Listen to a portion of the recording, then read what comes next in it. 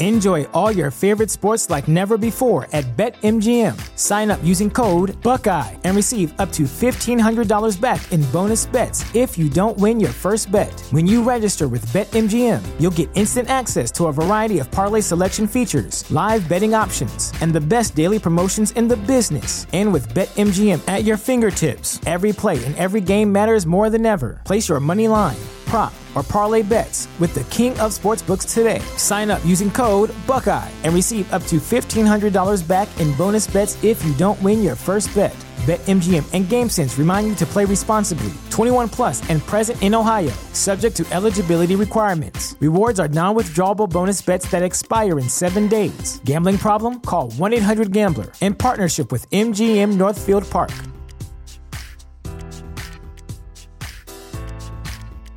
What's the easiest choice you can make? Window instead of middle seat? Picking a vendor who sends a great gift basket? Outsourcing business tasks you hate? What about selling with Shopify? Whether you're selling a little or a lot, Shopify helps you do your thing, however you cha-ching. Shopify is the global commerce platform that helps you sell at every stage of your business. From the launch your online shop stage to the first real-life store stage, all the way to the did we just hit 1 million orders stage. Shopify's there to help you grow. Whether you're selling scented soap or offering outdoor outfits, Shopify helps you sell. Wherever and whatever you're selling, Shopify's got you covered. Sign up for a $1 per month trial period at shopify.com/try. Go to shopify.com/try now to grow your business, no matter what stage you're in. Shopify.com/try. Hello, I'm Tom Butler. I'm Brendan Duffy. And I'm Tom Wheatley. And you're listening to the James Bond A to Z podcast. Join us as 3 lifelong 007 fans go on a journey of discovery. We're on a mission to discover everything we can about cinema's greatest spy films. By learning about the people who made them, in front of the camera and behind. The James Bond A to Z podcast is in no way affiliated with James Bond, Eon, or the Fleming estate. We've researched each episode as extensively as we can, but our information does come from a range of sources. We do our best to make sure the information is accurate, but sometimes we can get it wrong. If you want to correct us on something or add some more detail, email us at podcast@jamesbondatz.co.uk. You are listening to the James Bond A to Z podcast. I am Tom Butler, and as always, I'm joined by Brendan Duffy. Hello. Tom Wheatley. Hello. And this week we have a special guest, Mr. Jeremy Duns. Hello. Jeremy is an author, has written a number of novels, and is also a journalist and has been published many different places: Times, Sunday Times, Telegraph, Guardian. And if you remember in the last episode, Casino Royale, the 1967 version, we referred heavily to Jeremy's research into the scripts that were floating around for Casino Royale. And so we thought, rather than sort of excavating that rabbit hole any further, we would have Jeremy come on himself and he could talk to us about his research directly. So I really appreciate you taking the time, Jeremy, to join us. Thanks very much for inviting me on. Before we dive into that, we had an email from a listener, Paul Plansich. He is in Vancouver, so thank you very much, Paul, for emailing in. As a thank you for being the very first emailer into the show, I've sent you a vinyl sticker with the James Bond A to Z podcast logo on it. So, as an incentive, if you are wanting to get hold of one of those, then feel free to email us. Any feedback will be appreciated, and I will try and get them out in the post to you until they run out, and they are rapidly depleting. So, he is a set designer, or he builds sets in the film industry in Vancouver. I did look him up on IMDb, and he's got some really great credits to his name. But he talks about, he says, I heard you guys talk about how hard it must be to build those elaborate sets only to tear them down and watch them go in the garbage. Try building them. So I think he's referring to one of the production designer episodes that we did. I don't know which one. But we've done like Ken Adam, where those huge sets, volcano sets, the tanker. Imagine building that and having to just tear that. Yeah, and putting all this stuff in the bin. But he says, it truly does break my heart. My wife gets mad because I'll bring stuff home, signs and windows. I then start giving them away to friends and neighbours. And he says, the top of my bucket list is to have a Bond second unit come and film in Vancouver and get to work on it. And it's quite incredible to think that Bond has never filmed in Canada. So fingers crossed, Paul, that they do eventually come there to film Bond there. So that's all the housekeeping out of the way. Let's crack on by talking to Jeremy. So, Jeremy, the 1967 Casino Royale. First of all, what do you make of that film? Where does it? What's your general feeling about it? Well, I listened with great interest to your episode about it, and I mean, I think I pretty much share the view that you all had about it, and I guess the majority of people, which is, you know, it's got its moments. It's got some amazing music. It's got, you know, Orson Welles. It's got Ursula Andress, who, you know, is beautiful, and there's lots of beautiful women in it. But it's basically pretty crap. It's just a bit of a mess. It's a total mess. It's a mad, bonkers, frustrating, sort of too many cooks spoil the broth, kind of intensely bizarre squandering of some of the world's greatest talent. And but I can't remember which of you who said it, but it is the case. I think I also agreed with the point that there were lots of films like that in the 60s that don't get as much grief. For example, What's New Pussycat, which was kind of Feldman's model for it in a way. But lots of other films were in that vein. But because this is a Bond film, supposedly, and it's got James Bond in, I think it's basically kind of, it sets you up for a fall. Because if it wasn't for that, if the characters were called something else, it would be like watching a Matt Helm film, or watching Derek Flint film, or a kind of Austin Powers bizarre sort of 60s scenario. But if you're a Bond fan, and I am a Bond fan, you're inevitably going to think, what the hell's going on here? And be a bit disappointed that it's not really what you were expecting. So that's kind of, where I am with it. I think the story behind the film is the most fascinating thing about this, especially in the context and the prism that we're sort of diving into the world of James Bond, sort of all the behind the scenes and the making of. It really is a fascinating tale. And I was just wondering because the research that you've done, it seems to be an area that hasn't had, it's sort of overlooked by a lot of people who write about the Bond history. It's generally sort of ignored and shunned. And I wondered, is that really what drew you to all the research that you've done into it? And if you could just sort of outline what you've got that people can read as well at home about Casino Royale. Yeah, so, I mean, I think one of the reasons it hasn't really been looked at as much as the other films. And I think, one of the main reason is what I just explained. It's basically not a very good film. And, it's a crazy story with some hugely famous people behind it. But because the end product is so disappointing and so, frustrating in a way, there's not the interest. So, historians are much more interested in looking at Goldfinger and looking at, Thunderball and Dr. No and hugely iconic, great pieces of entertainment, and it's not really a great piece of entertainment in the end. So I guess that's the reason why it hasn't kind of had that interest. That wasn't really the reason why I got into, why I basically stumbled on this. Frustrating, I can't remember exactly why, but I had sort of been looking for quite some time at kind of weird bits of Bond and Fleming and things that I thought hadn't been kind of excavated too much. And I sort of fixated on a thought, which was everyone presumes this has already been done. Everyone presumes that because James Bond is basically the most successful film franchise in history, everyone's got all the same DVDs with all the extras. They've got all the coffee table books. They've got all of the books that have been done about it. We've got the internet and Wikipedia and everything. There are websites devoted to every single aspect of James Bond you could possibly imagine. There's nothing there.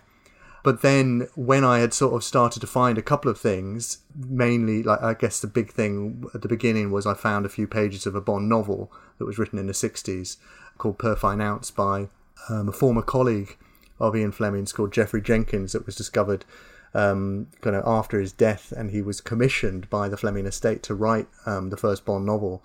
And it fell through, and then it became Colonel Sun. And I found a few draft pages in that guy's papers, thanks to the help of his son, in South Africa. And then I thought, well, hang on. This is mentioned in lots and lots of books as a footnote, in passing, but nothing else.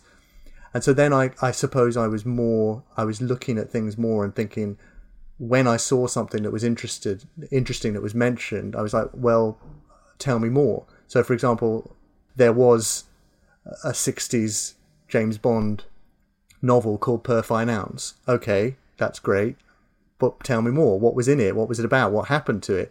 So this was the same with lots of things I would read. Like, that's an interesting factoid about James Bond, but where's the rest of it? There should be more. And I suppose coupled with basically digitization in libraries and in papers, in archives, this has become a little bit easier. And even then, I mean, I feel like I've been quite lazy, because actually this story, the Casino Royale story, there's a huge amount that hasn't been uncovered. Unfortunately, because of what's happened with COVID and everything, I haven't been able to pursue it more. But the place where I found the Joseph Heller stuff, which we'll get onto later, I mean, that has basically all of Feldman's papers, and that's only really been opened. I mean, it was opened about 2 years before COVID.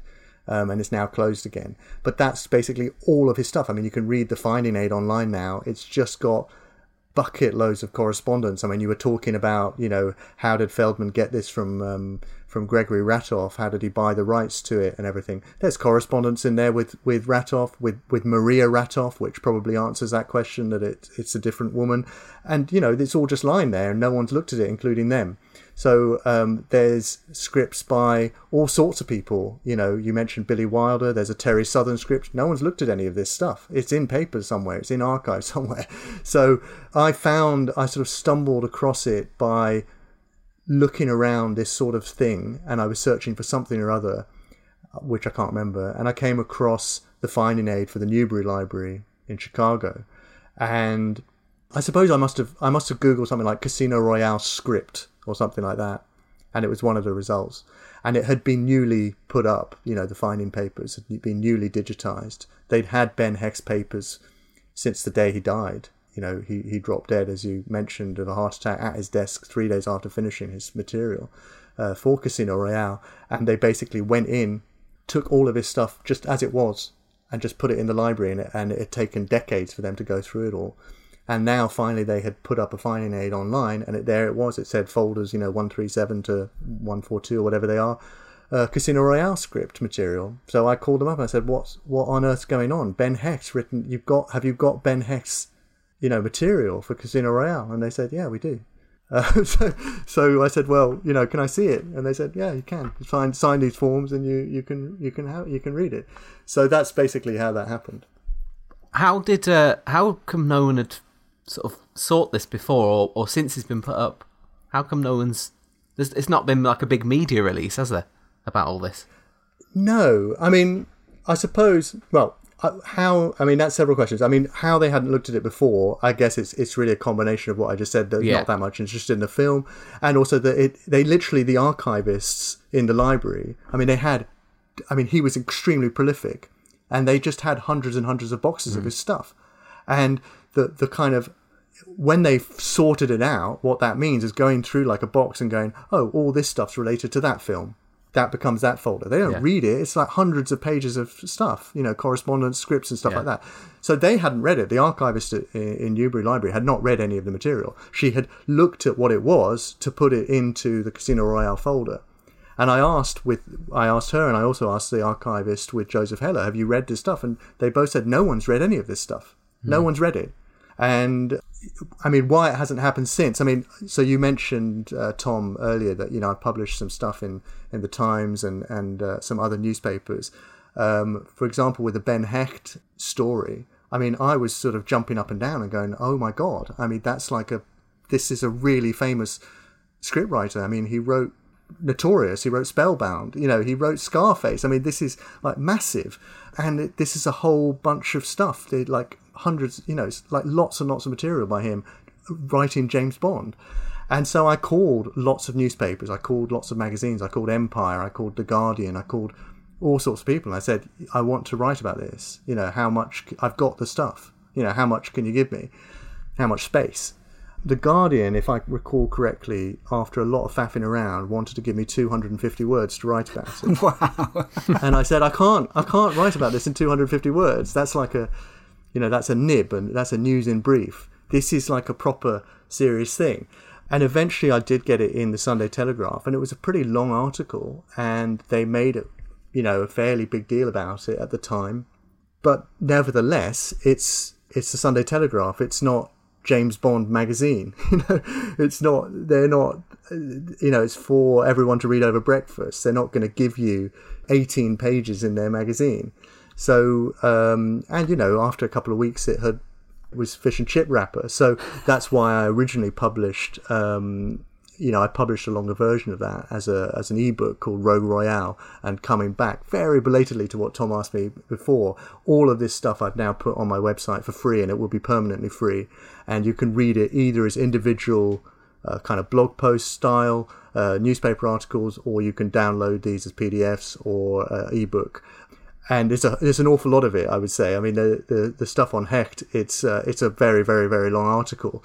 But I guess, a combination of factors. But I mean, one of you mentioned the idea of, having a graphic novel or something of this material. I think that would be a fantastic way to present it.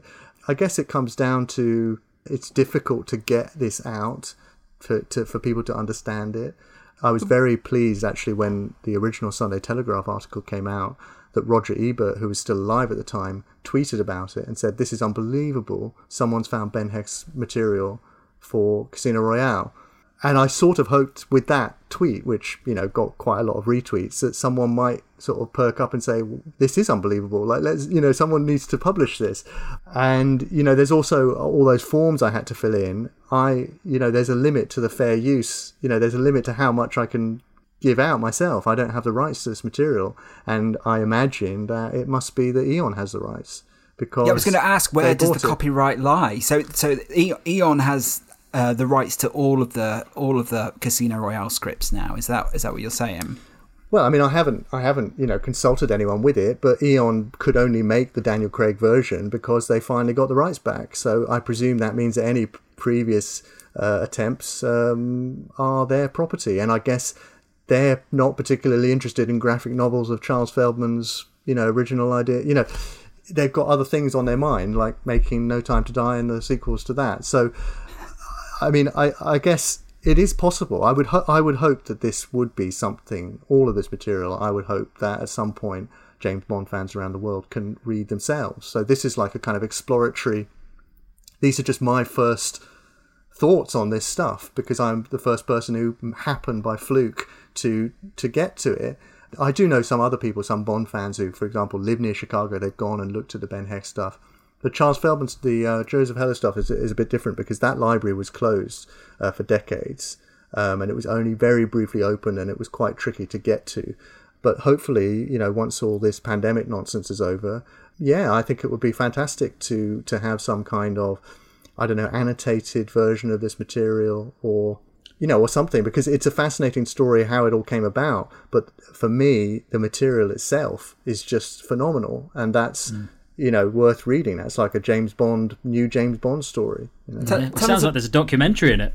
Yeah, I think that'd be a phenomenal thing for not even just Bond fans. I think for anyone, that's an amazing story behind it. Tell us about the Ben Hecht script, because when you write about it, it sounds absolutely thrilling, and it feels much more in the vein of a Connery film than what we ended up seeing. I mean, there are bits of it. I mean, one of the issues with this is it's not a straightforward start to finish. What's completed is just a whole script, finalized script. So he was just on the verge of saying, his last letter, as you mentioned in your last podcast, was basically, "I'm nearly there. Give me until next week. We'll have all the sort of final stuff going." And then, of course, from then on, there would have been loads and loads of work done between then and making a film. So it's not like a finished shooting script. There's overlapping stuff. There's, all sorts of, things. It's not from start to finish. And there are bits in it that are quite mad, quite bonkers, don't really work. There's a sort of pre-title sequence that kind of messes around with UN diplomats who are involved in paedophilia, and that's how they're being kind of blackmailed by Schiffer, as he's called in the script. I'm not sure even in 1964, 1965 that would quite have flown. There's a weird mud wrestling scene where Bond is in Hamburg and he disguises himself in a gay bar, as a mud wrestler, which is very kind of Roger Moore before Roger Moore. And there's a hypnotist who's helping Shifra, a sort of psychic kind of guy who can actually read cards. He can read people's minds, like genuinely read people's minds. So that's a kind of, I suppose, solitaire, but taken to like there's some ambiguity with solitaire. You're not sure if you can or not. In this, like he can. So again, there's like an element of supernatural. So I would highlight those three things as being ideas that I'm not sure really do work. But the ideas that do work, which is the majority of them, are just extraordinary. It's very, very similar to Notorious in tone and in feel. And it's very cool. It's a very cool film. The dialogue absolutely reads like Connery. It's got it's got action, it's got suspense, it's sexy. It's also got a kind of psychological depth that I don't think we really saw until Daniel Craig came along with his adaptation of it. So I think it is, that sounds sort of in a way like, well, I would say that because, I found it or something, but this is Ben Hecht. So this guy knew what he was doing. He really knew how to write a script. And it really is sort of amazing to read some of this stuff and think, this is actually Ben Hecht sitting down writing the James Bond script, and they could actually have done it. Feldman could actually have done this. He could even have taken given Connery $1 million and done it. And if you start imagining it in that way, it would have completely changed cinematic history, because James Bond would now be seen, I think, very much more in the vein of how we see Alfred Hitchcock films. That's what could have happened, rather than how we do see them, which is great. But it could have totally turned everything on it. It could have been a complete disaster as well. But the potential in it is just phenomenal. So I think it's a very, very exciting script, and there's a huge amount of material in it that I think could have made a fantastic Bond film. There's more than enough for a Bond film in there. And so let's just take it back. How much do you know about Gregory Ratoff's attempts to make Casino Royale? Because again, there's not much written about where he got to. There's a hint that maybe Fleming wrote a draft? Yeah, I interviewed Lorenzo Semple Jr. about it, and basically, he was fairly old at that time, and he said, his take on it was that Ratoff had a massive gambling problem, and he was a kind of larger-than-life guy, and he was a kind of playboy figure, and he was sort of using it, and he was mates, a very, very close friend with Feldman, and Feldman was basically kind of bankrolling his gambling. And this was a kind of, they went off on a jolly, basically, around France and the Riviera, scouting, for Casino Royale. And he took a very young Lorenzo Semple Jr. with him. But essentially, according to him, it wasn't really much work. It was just a lot of casinos. and he didn't really sound like it was something that he really, was particularly committed to. Which isn't strange. We're coming at it from now, knowing what James Bond is. How would he know that this, relatively unknown, British thriller was going to change, everything in cinema? How would he know that? So it was just another project. It was just another thing for him, and he was spending a few months around. Lorenzo Semple Jr. didn't recall writing himself anything but sort of a few bits and bobs. I don't think he wrote. He didn't remember writing a full script. He was sort of trying to prove himself and come up with ideas. They had this kind of Susan Hayward idea, and Bond would be female and stuff. But it sounded more like a jolly. However, I did find in newspaper archives that he had put quite a lot into motion. He planned to film in Estoril in Portugal, so that means that he must have had some kind of clue about the origins of the book.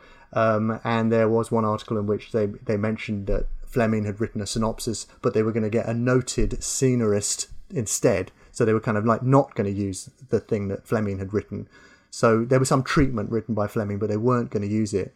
A lot of the problem with these kind of newspaper articles from the time is a lot of them are just basically puffery. They're just trying to puff up their projects, and they're just trying to get the showbiz columnists just to say, just to mention their stuff.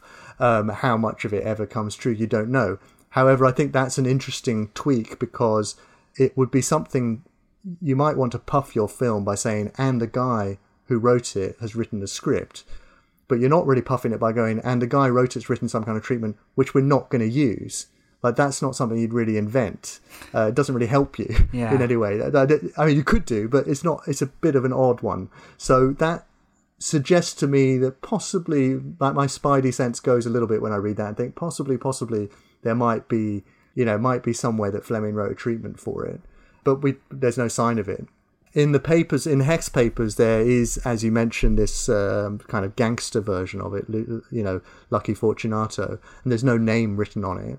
But I did have a copy of a letter or telegram that Feldman had sent to Ben Hecht, saying, "Hi Ben, can you read this stuff and get back to me?" So I think that was that might have been, for example, Lorenzo Semple's stuff or some other script writer. So it reads like an early thing that he'd sent and said, "Can you have a look at that and then see what you can do?" And again, it was a gangster thing, and Ben Hecht had written Scarface, so maybe that's why he thought of him. I don't know, and it could also have been written by Hecht. I don't know, but it's very different from all the other stuff. And what's also in the material is kind of notes by Hecht, where he starts, and those are dated, and then they slowly develop into the script. So it doesn't look to me like the Lucky Fortunato thing actually is by him, because if it is, he started again in a completely different direction. It's interesting that that Feldman was bankrolling Ratoff, and so then there's a sense then that when he died, that the rights came to him as sort of a payment towards his bankrolling, I guess. Is that the general assumption? I think I'm sort of going on sort of, secondhand stuff, and I'm not sure how good Lorenzo's memory was of all of this, because it was, been a long time ago. He was a young man. But yeah, I think there was a sense of something along those lines. I think there was a kind of group of these guys who were buddies in Hollywood, and I think Howard Hawks was also friends with Charles Feldman. But the impression I got was they were kind of gambling buddies and kind of playboys, and that they were all kind of, I mean, as you said, Charlie Feldman had this thing where he sort of put together packages, so everything would be like, okay, but I'll get this actor and this director and I'll put them all together and I represent all of them in this film. And so that Gregory Ratoff was one of his clients as well, so it was kind of like, you do this and I'll put it all together kind of thing. Another thing that Lorenzo Semple told me was, that Gregory knew where all the bodies were buried. So they were up to all sorts of stuff. I mean, Charlie Feldman was a very dapper kind of guy who liked to, presented himself as the Jewish Clark Gable. By today's standards, he was a kind of, there were very strong elements of a Harvey Weinstein figure here. I mean, the casting couch really existed, and he went through lots and lots of beautiful women. So these guys, I mean, they were rogues, and they were all rogues together, and Gregory Ratoff was one of them. So there was a protective relationship. He was helping him out. But, sure, if he had managed to come back with some great script for a project set in the Riviera with a spy, maybe he would have directed it, and maybe Ben Hecht would have written a script as well, and maybe he would have got in some of the other people. They were always hatching these sorts of plans. Some of them came through, some of them didn't. But it is all a bit unclear, and I guess a lot of these questions will be cleared up when eventually we can get into the Feldman library again. And what I would say is, I mean, everything I'm saying now, I'm just sort of trying to give my best guess on what I do know. However, when I wrote the Ben Hecht stuff, I had no idea about the Joseph Heller stuff. So I knew that Joseph Heller was another name. He'd written something. Yeah, I had no idea the extent of Joseph Heller's contribution while I was writing about the Ben Hecht contribution. And I had presumed that it was a few one-liners that he would have written here or there, perhaps. And in the event, it's over 100 pages are in there. So it was much more extensive than I thought. So I think that the complexion of exactly how this was put together will probably be exceptionally complicated and will only really be revealed by someone, and it might be me, but it could easily be someone else, going through for a very long time all of those papers and all of the correspondence and, all of the invoices and everything. Because, I mean, the reason the finished film, is such a mess is precisely because, of the conglomeration of so many different talents. So it just kind of one thing piled on another. So to unravel all of that is quite a huge task, I think. Well, from reading your thing, your articles, the idea of Bond being replaced, is that come from a Hecht script? Yes, that that seems to. I mean, again, I'm speculating, but it seems to me that so that's one of those things where there's overlapping scenes. So there's one scene in M's office which is a later scene. I mean, it's written later, where it's just a straightforward James Bond M scene. But there was something that he wrote a little bit before that, where it's an American agent who is told, James Bond's dead, and you are taking on his mantle, and you have to go to the right tailor. You have to learn how to drink his drink, and we're going to confuse the enemy this way. And then, as I say, this changed back to the other thing later on. And so I'm just speculating, perhaps this might have been, he was thinking of trying to get Connery. He couldn't get Connery. What do I do if I can't get Connery? How am I gonna do this? And I mean, I don't know if you've read the latest sort of more detailed version that I have of the Heller thing. But I mean, there's some sort of crazy stuff I found in interviews with Feldman from around the time, and with Connery. So there's this thing where Connery's interviewed in, let me just check, 1965 in the Los Angeles Times, and he's very, very annoyed with Broccoli and Saltzman. He's not talking to them, but he's asked about Feldman's project, and he says what one could do is open with a shot past the back of Bond's head into M's face. M is saying, James, for this assignment, I'm afraid no simple disguise must do. I must ask you to undergo massive plastic surgery. Cut to an operating room shot. Cut to the bandages being removed, and voila, there's whoever the blazes is going to do the part. So this is very surreal, I think. This is Sean Connery giving his own ideas of how to replace himself in another film. And also there's this thing where Feldman gave an interview where he basically, this idea, Feldman claimed, contradicting what I've just said about Hecht, that he came up with this idea because he was so worried about people stealing the ideas. He was totally paranoid about people stealing the ideas from this film, particularly TV, because they could get it on much, much faster than him. And in fact, it seems that Flint took an idea that they wanted to have and came out with it earlier. But anyway, he says that he was so sort of plagued by this idea of people kind of, nicking the ideas, that he started having nightmares about all of this. And he had a nightmare, sorry, let me just find the quote. It's absolutely, I had a nightmare in colour on the big screen. Everyone was called James Bond. Young men, old men, women, children, even the animals. They were all James Bond. And then he says he woke up screaming, but he had the idea of how to make his film, the first of all the 007 spy stories written by the late Ian Fleming. Multiple Bonds. So that's how he claims he came up with the idea. Don't make a film based on your nightmare. No. And he said it in a couple of interviews. He said it's based on... So there's another one. It came to me in a nightmare in which I realised the plagiarists were already plucking those James Bond stories yet to be filmed. So I think, that's quite weird. But I suspect that the genesis of it is actually in those Hex scenes, and I think the reason for those scenes would probably have been Charlie Feldman going, can you write something just in case we can't get Sean Connery, or we're going to need to have a way of explaining this.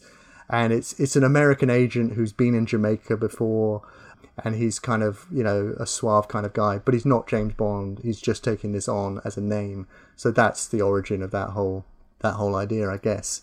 Either that or Charlie Feldman's nightmares. Crazy that he was paranoid about other people stealing his ideas when he was basically developing a film that other people were already making successfully. Yeah. Well, he had convinced himself by this stage, actually, that, I mean, if you think of Dr. No, if you think of the introduction of Sean Connery, it's in a casino. That's not in the book. And where have they got that from? They're adapting that novel, but they're trying to instill the tone, the style, the kind of feeling of all of the Fleming novels that they have into, it's a mix of an adaptation of the novel and bits and pieces from James, it's a James Bond thing. And so Feldman had convinced himself that they had actually stolen stuff from Casino Royale in the films they'd already made. So he thought that they basically already plagiarized him because he had the rights to the first book. So he says, this is another interview, when we started off we had 6 strikes against us. All the gimmicks in the novel Casino Royale had been used without permission in the other Bond pictures. We could sue if we wanted to. This is him in the filming of Casino Royale 67 at the height of his paranoia, where he's, put in so much money into it. So he went basically quite mad, I think. That's what happened, I think. Did you want to talk about the tuxedo bit, Brendan? I know you were talking about that earlier. Yeah, that's something I'd heard you speak about before, about the tuxedo hidden under the wetsuit. Being based on a true story. Yeah, so that's another piece of research that I had found. So I was writing a thriller, and I had a scene set in the Second World War, and I had a British secret agent who was my main character, and I wanted him to infiltrate a coastline. And I suppose I was in some way influenced by Goldfinger there. But I was thinking, how did they actually do it? How did SOE and MI6 and all these people, how did they do it in the Second World War? So I looked at my kind of research library. I found a book by MRD Foote, The Official History of SOE. And I, read it up again on, seaplanes and all this kind of stuff. And then he had this bit in it about a real operation that SOE had done during the war, where they had some young members of the Dutch resistance. Essentially, they had just escaped the Netherlands just as the Nazis were invading, come to London. They had got in a boat and got to London. And they were very keen. They were like 19, 20. And there was a resistance network in Holland, and they went to everyone and they said, we want to get back and help. Provide the resistance with weapons, with, radio sets and all that stuff. And everyone was very reluctant to help them. And eventually they managed to, in fact, it was MI6 who eventually they got hold of. And they came up with this plan where they said, we know from the town that we're from on the coast, Scheveningen, that the Nazis have taken this over as they've made it their coastal defence headquarters. And I think they were using a hotel. They had taken over a hotel. And every Friday night they use this hotel for a massive party. They all get drunk and they have basically a hugely glamorous party. And what if we, take a motorboat in, and one of us is wearing dry suit, and underneath the dry suit we have dinner clothes on, and the other one helps us out, and then we wade onto the beach and splash some brandy over the guy so that he smells drunk. And then he sort of staggers ashore and then just mingles with the Nazis Amazing. who are getting drunk. It's almost based that sort of outrageous image of Bond stripping off the wetsuit and the tuxedo beneath, and it kind of someone had thought about it already and done it, or had thought about doing it for real. Yeah, I mean, they suggested doing it. It's a completely insane idea. It was 1941, I think, and they did it. And MI6 made a dry suit, and they had a microdot, kind of miniaturized. I don't think it was a microdot in those days, but a very, very, very small message that they were going to, that was from the Queen of the Netherlands, who was in exile in London, that he was he had to give to people to kind of persuade them to come back. Some of them, she wanted to come back to join her government, and MI6 put this in the collar of his shirt. And they created this experimental dry suit, and he had black tie underneath, and they did it. And they managed to do this whole thing. Now, if you read the article I wrote about it, The Black Tie Spy, you'll see that it was a lot less glamorous than in Goldfinger. Things went wrong, people got betrayed. But the fact is, this guy, Peter Taslar, young guy, actually did this. He actually came off a motorboat, waded ashore, stripped off his dry suit as they were then, and was in was in black tie, went ashore and got to the resistance. So I thought when I read this, it can't be a coincidence, because that's too bonkers an idea to have been thought up independently beforehand. So how did it get in there? I managed to interview Guy Hamilton. It can't have been too long before he died. I managed to find his number online in Mallorca and called him, and he answered the phone. Quite bizarre. I literally Googled and found a number. I found a number for Guy Hamilton online in Mallorca, a telephone number, and I called it, and he picked up. Amazing. Yeah, and I asked him about it, and he said, well, and he gave me a completely mad answer, which was, actually during the war I was doing that kind of stuff, but I never did it with people in tuxedos. They were always dressed as farmers. I was like, what? Did he sound like he got those phone calls all the time? And he was like, no. He sounded like he had basically just come in for his evening gin and tonic, and the phone had called, and he was on his terrace or somewhere, and some person claiming to be a journalist from somewhere or other had called him up. I mean, sometimes I would say sometimes it really is worth just doing that, because you never know who you. I mean, that wasn't the answer, but I mean, it was quite helpful to have interviewed Guy Hamilton, for example. That story was originally published in the Daily Telegraph. I mean, I'd actually interviewed and got quotes from the director of Goldfinger about it. I mean, most of the people involved in this obviously had died, so I could sort of strike that off my list. And also that he was literally, in motor torpedo boats during the Second World War. So it kind of gives a different complexion to, even though he had no idea where it had come from, that it wouldn't have seemed such a mad idea to him, when he was filming it, because he was used to secret agents going ashore, but not in this particular way. And my eventual conclusion was that Paul Dane, who had written this bit in the script and had been one of SOE's chief instructors and had written the training manual for secret agents, must have heard about it in the sort of tight-knit scene that British intelligence was. In the book that I had found this in, it had said that SOE had really greatly admired and envied the operation that MI6 had done, and Paul Dane was very senior in SOE. So my conclusion was that it was a kind of tribute to that operation that he had kind of glammed up and made sexier and cooler. But even then, even in his drafts, it was quite a lot. It was not as it's not a seagull on his head. It's a dead dog on his head, and so it's a bit grittier. But yeah, I mean, it's quite extraordinary that someone actually did do that. Yeah. Yeah. That ridiculous amount of information you've got on these things. It's I mean, we could probably talk for hours about all of these areas. I suppose just to round off that area of it, what do you want to do? Are you hoping to find out loads more about this over the coming months and years, and how would you want to use all this information in the future? I don't really know. I mean, I think I've never had a plan. I've just sort of followed, stuff. Most of it has happened kind of, like one thing has led to another. And then the more you kind of know, the easier it sort of becomes to kind of follow the trails, I guess. There's around 200,000 words of journalism on my website that can be read. So there's a kind of product, if you like. There's some kind of a result of it. But I certainly think for Casino Royale, the 1967 version, or I mean, really, you could start calling it the 1955 version or something. I mean, it's such a long project. But that version of Casino Royale, there's a lot of unanswered questions. There's a huge amount that has not just been looked at. No one's looked, as far as I know, no one's looked at Terry Southern or Billy Wilder's scripts. I still don't really understand exactly what happened with Joseph Heller's scripts.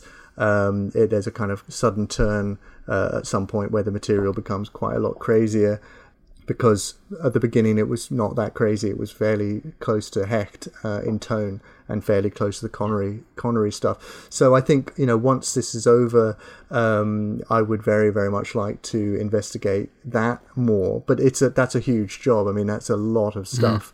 But I'm just always, I suppose, keeping my eyes and ears open. And, if something turns up, I mean, most of the stuff I've done is probably more about the literary James Bond. Actually, there's a lot more about Fleming than the film stuff. I'm not really a specialist in that kind of thing, and it sort of happened that way. I would very much, I think it would be great if a lot of this material were published. I think the Hecht material and the Heller material, I mean, these are two. I mean, Heller wrote an iconic novel. Hecht is one of the greatest script writers of our, of the age. Yeah. I think it would be a shame if this is never read by Bond fans. I think this material should all be available to Bond fans. I don't know how I can help or go about with that, but I've sort of haven't thought about it before. But I think now, in this kind of limbo situation we are, that might well be something that I pursue and try to persuade people. Like, can't we have like a huge, annotated version of this? Isn't there some way this can come out of the library archives that so that people can actually read it? Everyone's always after more kind of stories about Bond, and stories based on the original character and everything. Do you think any of these stories that Hector's written might one day be turned into an actual film because it just becomes a classic piece of writing that could be used. I don't know. I mean, I think that becomes tricky because then, I mean, that's out of my hands, but I guess that's the Eon's thing. But I mean, you know, was it Inspector that they used Kingsley Amis, that that's they had right. a credit for Colonel Sun? I mean, who would have thought, you know, because people were saying that for years, fans were like, yeah, but why haven't they ever, you know, taken anything from Colonel Sun? That would be great. The torture scene. And, you know, then they just did. They just took, there's actual verbatim dialogue from Colonel Sun. So I looked this up because the original article I was going to write was, you know, famous writers who have had sort of run-ins with Bond. That's how I got onto the Joseph Heller thing. And, you know, I looked that up and they literally used verbatim text. Some of that scene is verbatim from Colonel Sun, some of the dialogue. And who would have thought they would ever have done that? You would never have guessed or predicted they would have done that. There's loads of ideas. I mean, there's loads of stuff in the Hecht material, particularly. Lots of great one-liners, there's just a lot of fantastic stuff. And I mean, yeah, Anthony Horowitz, you know, recently, I think in both of the novels, he has bits from unpublished Ian Fleming stories. I don't think it would be impossible for Barbara Broccoli to be interviewed on a red carpet somewhere and say, well, you know, some of this dialogue actually comes straight from, you know, the Shakespeare of Hollywood, Ben Hecht. I mean, that's a pretty good pedigree to have. So I wouldn't say it's impossible, but that's nothing, you know, that's just me hoping, I guess. I mean, that's nothing that I can well, it's almost become the Ben Hecht stuff is almost Bond legend anyway now, much like Fleming's original material is, and I think most Bond fans would be really excited to see some of it actually come to fruition. Yeah, and I mean that's interesting to hear because I haven't got a sense of that. I mean, I don't know how many people know about it at all, but and I don't really. I mean, a couple of people have asked me, you know, what that sort of question that you said. Well, what do you intend to do with it? It's like it's not mine, you know. But I don't know. I don't know really what the best way. I mean, if you have any ideas, I mean, you guys are kind of more film connected than me, so maybe you know better than I do. But I don't really know where to start with that. I mean, apart from just as a fan, just thinking everyone should be able to read this. How practically speaking that can happen, I don't know, because for both of them, I did have to sign quite a lot of forms, you know, saying that I wouldn't, you know, give away the material and all that kind of thing. So I guess as soon as it becomes that it's actually readable by everyone, then Eon, you know, it's not going to get to that stage without Eon becoming involved. And I just don't know what their view of it would be. So just circling back just quickly before we do wrap up, the Heller stuff is less complete from what you've seen than the Hecht stuff. Is that what you're saying? Yeah, it's less. There's less of it, and shall I say, there's less of it that I saw. You know, there might be. Again, it's a similar thing that basically that stuff hasn't been looked at since he died. Basically, his family just after he died just gave it all. You know, and there's so much stuff in the files that it really wouldn't surprise me at all if there was other Heller stuff, particularly correspondence and things. I mean, even in the stuff I found, there were like 5 or 6 pages of notes at the beginning where he just like had kind of various ideas, which themselves are not forming any part of a script, but like have enormous like potential to do stuff with. But yeah, I mean, it's more bitty, I would say. And some of it's more recognisable, though, because some of it you can kind of... I don't know if you remember from the actual finished film, there's this scene with Jacqueline Bisset, who's playing... I think she's called Miss Goodthighs or something. And I think it might be the scene where Peter Sellers infamously pulled a gun on her. But there's a whole thing... Yeah. There's a whole thing where she sort of tries to... Where she comes in and she sort of tries to seduce him and stuff. And some of that, you see... that's actually... You can trace that from Hecht... the character's called something completely different, but you can trace some of the dialogue. It's still traces of it from Hecht and then in Heller. And then, you know, eventually it just, someone says, well, why don't we call her Miss Goodthighs? That'll be hilarious. And then they, you know, it gets more and more silly until you have what it is. But there are several scenes, the hunting scene with the beaters, that is in the finished film, which ends with David Niven with his trousers around his ankles. That's like a really tense scene in Joseph Heller's material. There's a really tense and great Rolls Royce. There's a car chase through the centre of Marseille, which is great. I mean, really fantastic scene, which I don't think has ever come up anywhere. So there's lots and lots and lots of stuff, but as I say, it probably takes. I mean, I was like a kind of kid in a candy store, so it will take a lot of. There's thousands of pages, so it will take a lot of work, I think. So Jeremy, you did record some audio talking about some of the footage, some of the script that you have seen, and it's called Close Reading, and people can find that on Spotify and wherever they get their podcasts, right? Yes, yeah, that's it was done through, I think, Acast, so yeah, it went on Spotify, but you can Google Close Reading and my name and it should come up. That's me talking about the pre-title sequence that Joseph Heller came up with, and that is, I mean, we were just talking about the Goldfinger pre-titles and the kind of historic origins of it, and this is also very influenced by. It's very much in the vein of Goldfinger. They had been to see it. Joseph Heller had written this with a childhood friend, George Mandel, who he brought in, who was a novelist and I think playwright. And they basically kind of chewed the fat together. And they came up with this. And they went to see Goldfinger to kind of see, like, what is it we're meant to be doing here? And it's very obviously influenced by Goldfinger. However, it's got nothing to do with Goldfinger. I mean, like the pre-titles in Goldfinger, it's nothing to do with the rest of the film. It has no precedent in Ben Hecht's material, no precedent in the novel. So they've come up with it from scratch. It's completely freestanding. So it's like a mini James Bond adventure, just as the Goldfinger title sequence is. It takes place on, I think it's meant to be Cuba, and it's at night and it's on a coastline. But it's just a precision piece of writing because it just ticks so many things. It's a very, very clever little scene where James Bond has to do all sorts of different things to circle back to a beautiful woman who's waiting for him in his hotel room, who's getting ready in the bathroom, and says she'll be 5 minutes. And he does this whole thing in exactly 5 minutes, and it's all sorts of stuff he does. And it's very slick, it's very suave, it totally reads like Connery would do it. And it's just a magnificent little thing that, I mean, just by pure chance, I happened to come across one day, and I don't really understand how no one has kind of, gone through this stuff before, but they just haven't. So, I mean, that alone, I think, is worth the price of admission, that somehow that should be published. Also, Heller wrote a fantastic article about the whole experience, basically a kind of Catch-22 type article. It's rather a long article, entirely kind of taking the piss out of Feldman's paranoia and just the whole experience of trying to write this and why it didn't work. And it's very, very funny. So there's a lot of stuff, I think, still to uncover.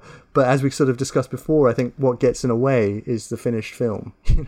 So people immediately kind of, their eyes glaze over a little bit and they think, well, do I really want to know about Casino Royale 67? But I think the elements that went there, the development of it, the things that created that eventual nightmarish, literally mess that Feldman came up with, I think are individually not only fascinating, but a lot of them, it's just like really, really good writing. Well, I think it's been really enlightening having you, Jeremy, on. Just thinking, in 2026, it'll be the 20th anniversary of Casino Royale, the 2006 version. It would be the perfect time for them to gather all this material together. And if not, what's 2023? That must be an anniversary of the novel being published. My maths is not very good. Yeah, no, you're right, because it's 10 years before the film, isn't it? So well, whatever the anniversary is, they need to get working on it and pull it together. And it seems like you're the man to write it all. I'm not sure about that, but yeah. But if people want to find you online, Jeremy, how do they find you? Well, I think the main thing is, if you want to read more about this stuff, because I'm aware that, I mean, it's a little bit difficult to explain this because there's quite a lot of stuff to it, but go to jeremy-duns.com and then you'll see a little button that will tell you, where to go in the table of contents for all this stuff. So you can read it and make up your own mind about it. You can find me on Twitter at Jeremy Duns. That's pretty much it. I think you can there's if you want to email me and ask me questions that don't involve me sending you the Casino Royale material, my contact details are on my website as well. And is there anything you're working on at the moment that you're keen to promote, to push at the moment? Not really, no. I mean, I am quite keen, basically, that people, take advantage and read the stuff that's on my website, because it took me quite a long time to research a lot of this stuff, and it took me a fairly long time to get all this up on my website, because I had to source photos and check lots of typing. It looks fantastic. It's I think Tom sent me it across, and I was kind of expecting it to be a short article, and the depth of information that you've got in there is just phenomenal. So if any readers are looking to find out a bit more, there is so much on there. I'm not understating that. It's absolutely enormous, and some great photography on there as well. So well worth a look. Yeah, it's really good, and it's well formatted. If you just want a bite-sized piece, there's that option as well. Yeah, I thought it was brilliant. We really are. Thanks as always, we're only ever scratching the surface of these topics, but you've really dug it deep into it. But absolutely, thank you so much for joining us, Jeremy. If people want to email the James Bond podcast, the A to Z podcast, how do they get hold of us? That's podcast@jamesbond.a2z.co.uk. And then on social, at James Bond A to Z on Instagram, Facebook, and Twitter. Well, thank you again so much, Jeremy, for joining us. We really appreciate your time, and thank you everyone for listening. If you could leave us a review where you are listening to this podcast, it'd be much appreciated. Maybe if you leave us a review and send us a screenshot, you might get a sticker yourself as well. Stickers for everyone. Thanks very much, Tom. James Bond will return. Thanks a lot. All right. Ciao. The James Bond A to Z podcast features Tom Butler, Brendan Duffy, and Tom Wheatley. The podcast was produced by Tom Wheatley, with music by Tom Ingelmells, and artwork supplied by Helen Dolly.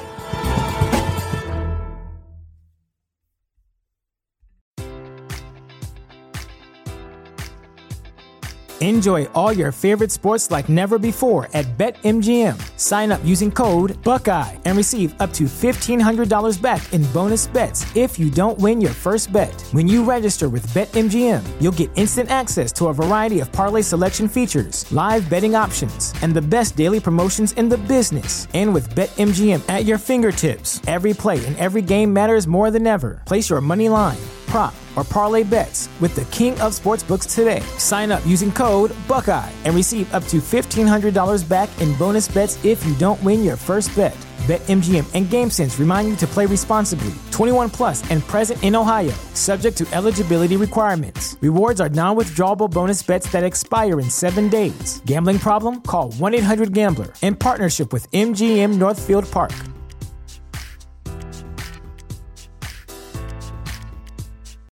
When you need mealtime inspiration, it's worth shopping Kroger, where you'll find over 30,000 mouth-watering choices that excite your inner foodie. And no matter what tasty choice you make, you'll enjoy our everyday low prices, plus extra ways to save, like digital coupons worth over $600 each week. You can also save up to $1 off per gallon at the pump with fuel points. More savings and more inspiring flavors make shopping Kroger worth it every time. Kroger, fresh for everyone. Fuel restrictions apply.